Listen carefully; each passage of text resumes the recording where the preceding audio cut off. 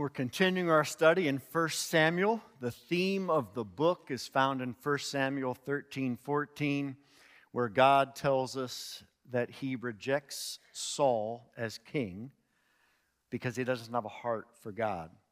But he says, I've sought out a man after my own heart. And all through the book, through each chapter, we're finding various ways that God wants to develop us as people after his own heart. And the theme this morning is learning how to seek after God's heart in dependence. Dependence has been a theme all this morning. It's been a theme to the songs that we sang about being desperately dependent upon God. It was the theme for the offering. It was the theme for Taylor and Catherine as they are heading out to the mission field afresh. We are all called to live lives of dependence. And God has ways to orchestrate circumstances and situations in our lives, including David's life, that call us to deeper dependence. March 25th, 2021.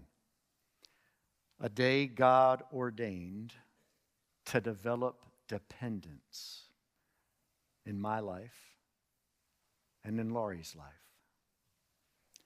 We were supposed to experience some possible severe weather. We closed the church down after lunch. I went home to Laurie, her mom, our 6 adult golden retrievers, and a fresh litter of 6 golden retriever pups. 2 horses, a cat, and a miniature mule. The farm. We watched the news, and sure enough, there's a long track EF3 tornado heading our way. Lori and I make some plans of what we'll do if we need to head to the basement, how we're going to get the dogs down there with us, make sure Legree's with us. And on Channel 13, the news we were watching, they mention our street. If you're on Oak Mountain Trail, take cover now. We grabbed all the dogs, ran down to the basement, got huddled up in a closet, and we started feeling pressure in our ears as they began to pop. And then we felt this updraft. We thought we were going to end up like Dorothy in The Wizard of Oz, and the house was just going to lift off of us. And then this crushing noise of wind for about 10 seconds. Laurie screamed out in prayer, Lord, let everything that has breath survive. After 10 seconds, it was silent.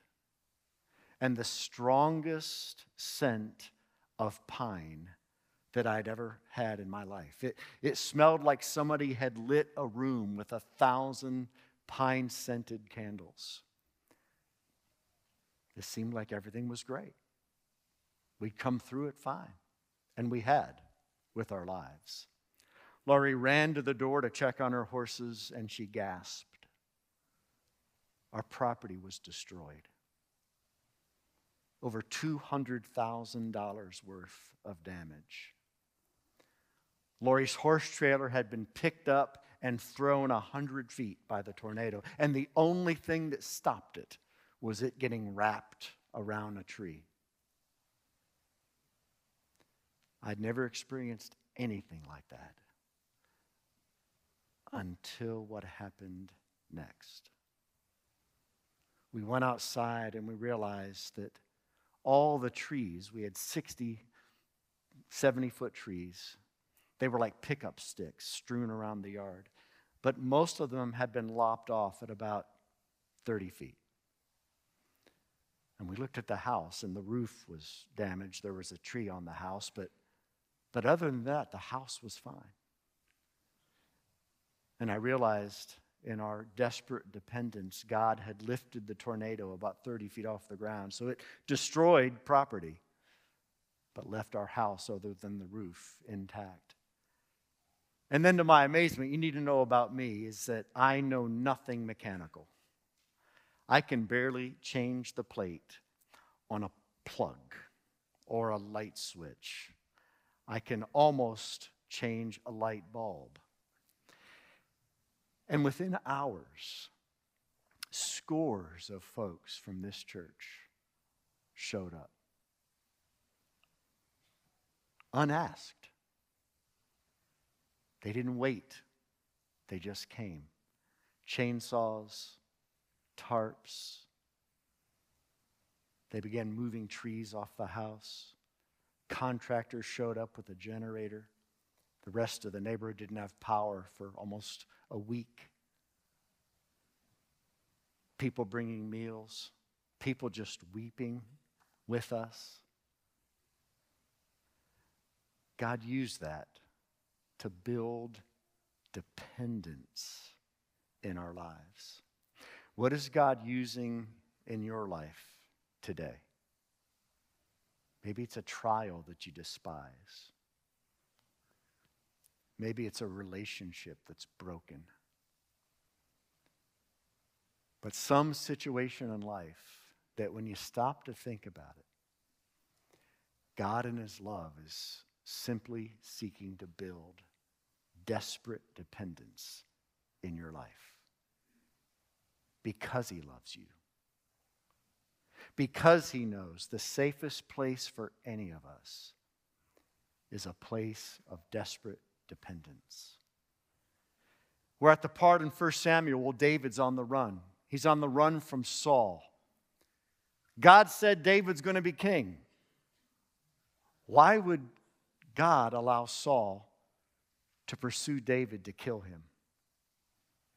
Well, one of the reasons is God is committed to building dependence in His children because it's the safest place for us to live.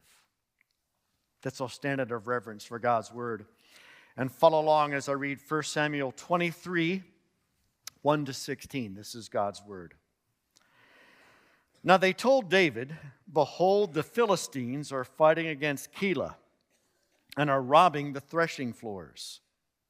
Therefore David inquired of the Lord, "Shall I go and attack these Philistines?" And the Lord said to David, "Go and attack the Philistines and save Keilah." But David's men said to him, "Behold, we are afraid here in Judah. How much more then if we go to Keilah against the armies of the Philistines?" Then David inquired of the Lord again. And the Lord answered him, "Arise, go down to Keilah, for I will give the Philistines into your hand." And David and his men went to Keilah and fought with the Philistines and brought away their livestock and struck them with a great blow. So David saved the inhabitants of Keilah.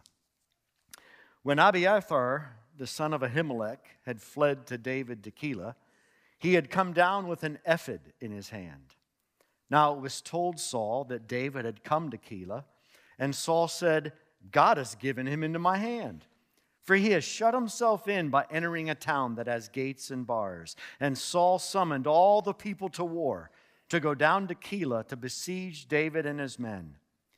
David knew that Saul was plotting harm against him, and he said to Abiathar the priest, "Bring the ephod here." Then David said, "O Lord, the God of Israel, your servant has surely heard that Saul seeks to come to Keilah to destroy the city on my account. Will the men of Keilah surrender me into his hand? Will Saul come down as your servant has heard? O Lord, the God of Israel, please tell your servant." And the Lord said, "He will come down." Then David said, "Will the men of Keilah surrender me and my men into the hand of Saul?" And the Lord said, "They will surrender you." Then David and his men, who were about 600, arose and departed from Keilah, and they went wherever they could go. When Saul was told that David had escaped from Keilah, he gave up the expedition. And David remained in the strongholds of the wilderness, in the hill country of the wilderness of Ziph. And Saul sought him every day, but God did not give him into his hand. David saw that Saul had come out to seek his life. David was in the wilderness of Ziph at Horish, and Jonathan, Saul's son, rose and went to David at Horish and strengthened his hand in God. May God bless the hearing and teaching of His inspired, infallible, inerrant, and authoritative Word. This is God's Word. He gave it to us because He loves us. And He wants us to live a desperately dependent life because it is the safest place for us to live. Let's pray. God, as we look at this text, show us the parallels to our own lives. Help us to think of the trials, the struggles, what we sometimes see as annoyances that you have actually ordained to deepen dependence in our hearts. We ask all this in Jesus' name. Amen. Go ahead and have a seat. So a couple words of explanation. The key verse on the video this morning was verse 9, where David says, bring the ephod to Abiathar the priest. You need to know that an ephod was a priestly garment. It was like an apron. And it was made of various colors of thread, gold, purple, blue, scarlet. It was a beautiful garment. And it had a breastplate on it that had some stones, 12 stones, one for each of the tribes of Israel. And it represented that Israel was dependent upon God's grace, that it assured Israel that as the stones with the names of the tribes of Israel were on and over the heart of the priest, so God has us in His heart forever. Now, in the breastplate, on the ephod, there were two objects. We don't know what they were. Maybe they had words inscribed on them, but they were used to be dependent on God and seeking guidance and understanding His will. And the priest would take out the objects. They're called the Urim and the Thummim. And yes and no questions were asked. It's not magic. It's definitely not black magic. It's supernatural. But you remember playing that silly 8-ball game with the 8-ball and the words pop up and you ask a question? Well, the Urim and Thummim was God's true way of giving guidance. And the Urim and Thummim would somehow provide an answer, whether which one was chosen in the right hand or left, or we don't really know the details, but it provided guidance. David was a man that constantly cast himself in dependence upon the Lord. But not only the Lord, upon God's people, the Lord's people as well. So we're going to learn this morning 3 elements of dependence that God wants to use to develop dependence in our lives. First of all, we develop dependence through constant prayer. You want to know how dependent you are? Take a look at your prayer life. Now, this isn't said for guilt or shame. See, the beautiful thing about the gospel is good news for sinners. And the gospel only becomes good news to us as we acknowledge our sin. When we see our sinfulness, when we see our prayerlessness, that's when grace becomes more real. We don't sit in shame and guilt and promise to do better. We go before the Lord in our desperation, and we even depend on Him to make us into more prayerful people. We hope in the power of grace. But all through the text, David, at every change of situation and circumstance, he turns to the Lord in prayer. In verse 1, he learns that the Philistines are fighting against Keilah. Keilah was a border town right on the border, just in Judah, and right across the border from the Philistines. And the Philistines, the arch enemy of God and God's people, the arch enemy of David besides Saul, they were attacking Keilah. And David wanted to know, what was he supposed to do about this circumstance? Are you that dependent upon the Lord that no matter what happens, your first thought is, I need to ask God what's going on? Or are you like me? I so often live on autopilot. Life comes at you fast, right? And I'm just making decisions. I'm just trying to decide what needs to be done. How do I need to get engaged? And there are times where I really forget that I'm desperately dependent on God, that my understanding because of my sin is darkened, and I must live in constant prayer. Now look, I'm not talking about going and taking 2 hours, get on your knees in your prayer closet. I'm talking about arrow prayers, like boom, you just shoot it up to heaven. Hey God, this is happening. I don't know what I should do. Please give me your Spirit. Give me wisdom. Guide me. I trust your providence and your sovereignty. Okay, that's praying, right? But we're to be praying like that all through the day, in every arena. You know where I've seen many of us drop the ball? We tend to make this sacred, secular distinction in our lives. And we pray about spiritual things, but the things we can't really see are actually spiritual. Okay, God, I got this. And you know where I see it the most? Where you're most skilled, where you have the most knowledge and most experience. I see this in your vocation. Doctors, are you praying all through the day? Or are you just getting at it with your skill and knowledge? Sales folks, are you just making calls? Got this. This is what I do. Or are you praying as you make that call? Moms and dads, as you're changing diapers, as you're going to the sport complex, as you're making dinner, are you just doing it? Or are you just breathing prayerfulness? You see, part of growing in dependence is developing a God awareness, a God consciousness all through the day. My aim is I wouldn't go 1 minute without thinking about God. Now, this isn't distracting me from what I'm doing. This is focusing me on what I'm doing. And you need to understand, I'm not talking about getting on your knees for even 15 minutes. I'm talking about, God, I have this surgery. Or I got to see this patient. Or I got to teach this class. Or I got to change this diaper.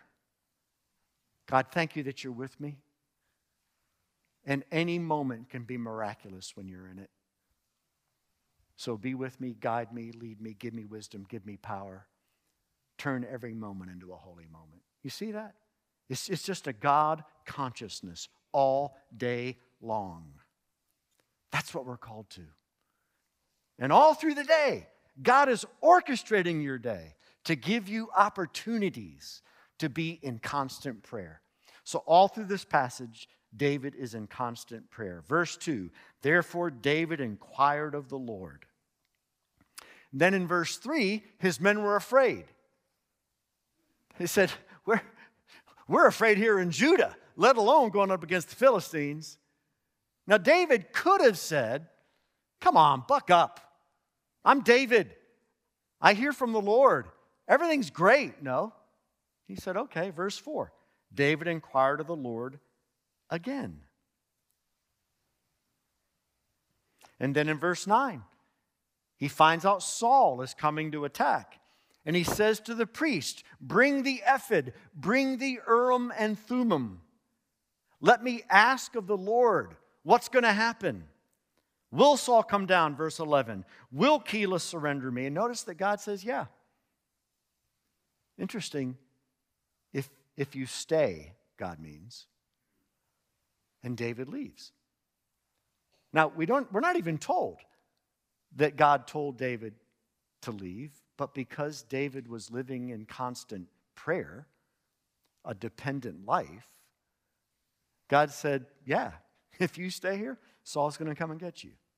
Yeah, if you stay here, the men of Keilah are going to surrender you up. So prayerfulness is what we need to make good decisions, to be wise, to walk with God. Now, contrast David's dependence and constant prayer with Saul's presumption by trusting in his own thoughts. And again, I want you to think of yourself. Are you praying all through the day, short, shooting arrows to heaven prayers? Or are you just going through your day? Look, if you're getting up at 8:30 in the morning having a quiet time, and then you're going through your day, and then you come home, watch TV, and go to bed, and the only time you thought about God and prayed was during your quiet time, you're not living a life of constant dependence. I'm not shaming you. I'm telling you this is where you need to grow in grace. This is where you need the gospel. God wants to walk through the day with you like your best friend. And He wants constant discourse, constant conversation, all day long, unceasing. See, this is what Paul means when he says pray unceasingly. He's not saying quit your job, be a hermit, and pray all day. No. Let all day long be filled with conversations that last 3 seconds at a time. Sometimes it's, God help. Okay, I'm going now. But look at Saul. Verse 7, it was told Saul that David came to Keilah. And then notice Saul just acts with presumption. The Lord has given David into my hand. And yet, how often have we done that? Just make a presumptive statement in our minds, presumptive choices. See, Saul didn't inquire of the Lord. How about you? How many times have we failed to inquire of God throughout the day? In areas where we think, well, that's not really spiritual. Folks, remember, all of life is spiritual. I don't care what you're doing. Everything is spiritual. Everything requires constant prayer. You cannot come up with any situation ever that is not a holy moment where God doesn't want to enter into deep discourse with you. Now, David had the Ummim and Thummim. What do we have? We have something better. We have the Word of God. And as we pray, it's amazing how the more the Word we have in our hearts, the more God's Word bubbles up when we cry out in prayer. Brother Lawrence lived in the 17th century. He was uneducated. He was a layman. And he wanted to go to the monastery just to serve. He was a cook in his earlier life. And then his later life, because he had gout and couldn't stand anymore, couldn't cook anymore, he made and repaired sandals. And he's written a book that's one of the all-time classics in the Christian world. It's called Practicing the Presence of God. And all day long, as Brother Lawrence was peeling potatoes or cutting up carrots or making stew or making sandals or repairing sandals, all day long while he did excellent work and engaged in conversations, people would come from miles around to talk to Brother Lawrence. He just constantly shot up arrow prayers. He was in a constant conversation with God. Does that seem beyond your grasp? I'm here to tell you it's not. The Lord has brought me so far from when I was first converted. And I have so far to go. But I really can begin to understand how Brother Lawrence lived. And you can grow in dependence like that as well. Develop dependence through constant prayer. Secondly, develop dependence through Spirit-filled humility. Now, I say Spirit-filled because one of the first elements of humility is you and I don't have it. And the second characteristic of humility is not only do we know we don't have it, we also know we can't form it. So that's why it's Spirit-filled humility. We don't have it, and we can't create it. We're absolutely dependent on God to build it into our lives. And I go back to verses 3 and 4 again. David's men are afraid, and David responds in humility. David could have responded with a heavy hand. David could have said, I'm the leader. We're going to do this. Stop your whining. But David, like Jesus, considers the needs of his men more important than his own. But also, David in humility wants to go back to the Lord and say, okay, this is a new development. My men are afraid. Maybe God is adjusting what he wants me to do. Maybe there's a different way he wants me to do it to bring the victory. So in humility, he calls out to God again. And notice the answer in verse 4 is different than the answer in verse 2. In verse 2, God answers by saying, go and save Keilah. In verse 4, when the men are afraid, God adds more to his answer. And he says, arise, go, for I will give the Philistines into your hand. See that change? Verse 2, go, save Keilah. It'd be possible to be self-reliant, self-sufficient. You ever had an assignment, an operation of some kind, whether it's military or law enforcement or surgical or something had to do with the corporate world? Go, do it. Yeah. But are you hearing God saying, arise, go, for I will do it through you? Completely different frame of mind. And others will experience you differently as well. You see, David and his men needed to be reminded the battle is not ours, but the Lord's. And that's true of every single arena of your life. Anytime you live in arrogance, self-sufficiency, and self-reliance, you fail even when you succeed. You fail even when you succeed. The world may give you accolades and adulation, but if we're not living in humility, we're not bringing honor to God. We're bringing honor to ourselves. So we seek a humility from the Holy Spirit that he forms in our lives. Now again, contrast David's humble heart with Saul's arrogant heart. Saul sees circumstances in verse 7. David shut in Keilah. There's something about Keilah that it was like a bird in a cage. David was trapped. Saul saw this as an opportunity. But he didn't go to God. He didn't say, God, am I supposed to go and attack David? Because God would have surely said, no, you're not supposed to go and attack David. How many times do you look at circumstances, survey the situation, and just draw your own conclusions? That's not humility. That's arrogance. And as human beings, because of the fall, we are prone to arrogance. You got to make a quote for your engineering firm? Do you sit down in humility and say, oh God, I need you? Even though you know you have the skill. See, humility says, I know I have the skill, Lord, but unless you're with me, it's not going to honor you. Unless you're with me, there's no humility in my life. I had this happen to me yesterday, actually. Many of you know I've had a prayer group that meets on Wednesday mornings at 6 and Saturday mornings at 7 for 34 years. And yesterday, for the first time in as long as I can remember, I was the only one that showed up. It's really weird. So I had an opportunity just to continue praying. And you know what I did? I thought, okay, I get to work on my sermon a little bit longer this morning. Where's my humility?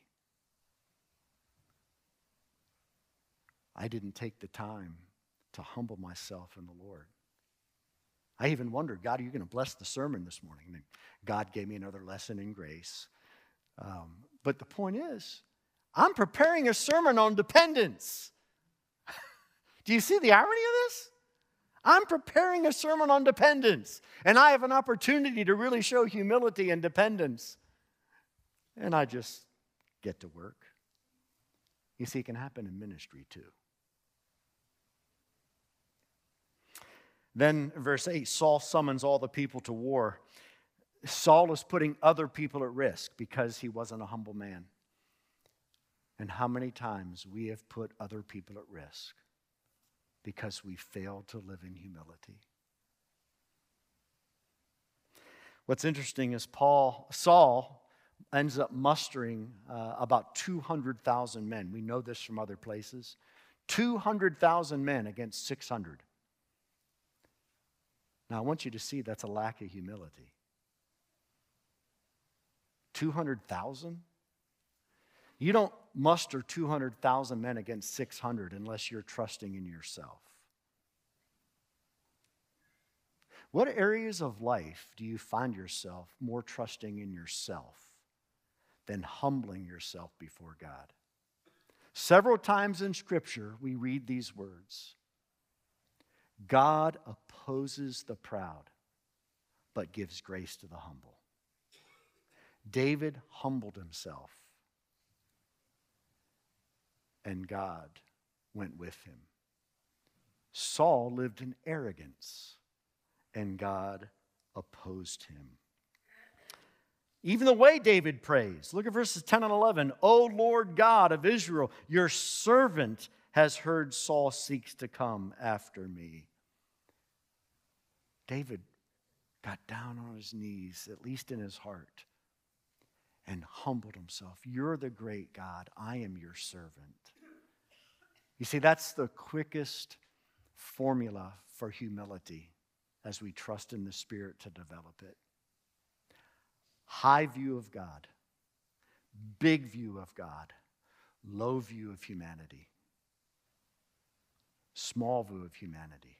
Big God, little man. Formula for humility. How big is your God? And how big are you?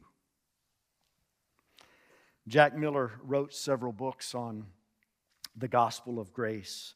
And he said in one book, live low because grace always runs downhill to the Christian humbled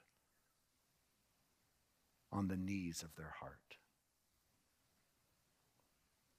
Develop dependence through Spirit-filled humility, through constant prayer. And then thirdly, develop dependence through Christ-centered community. There's three elements of community in this passage.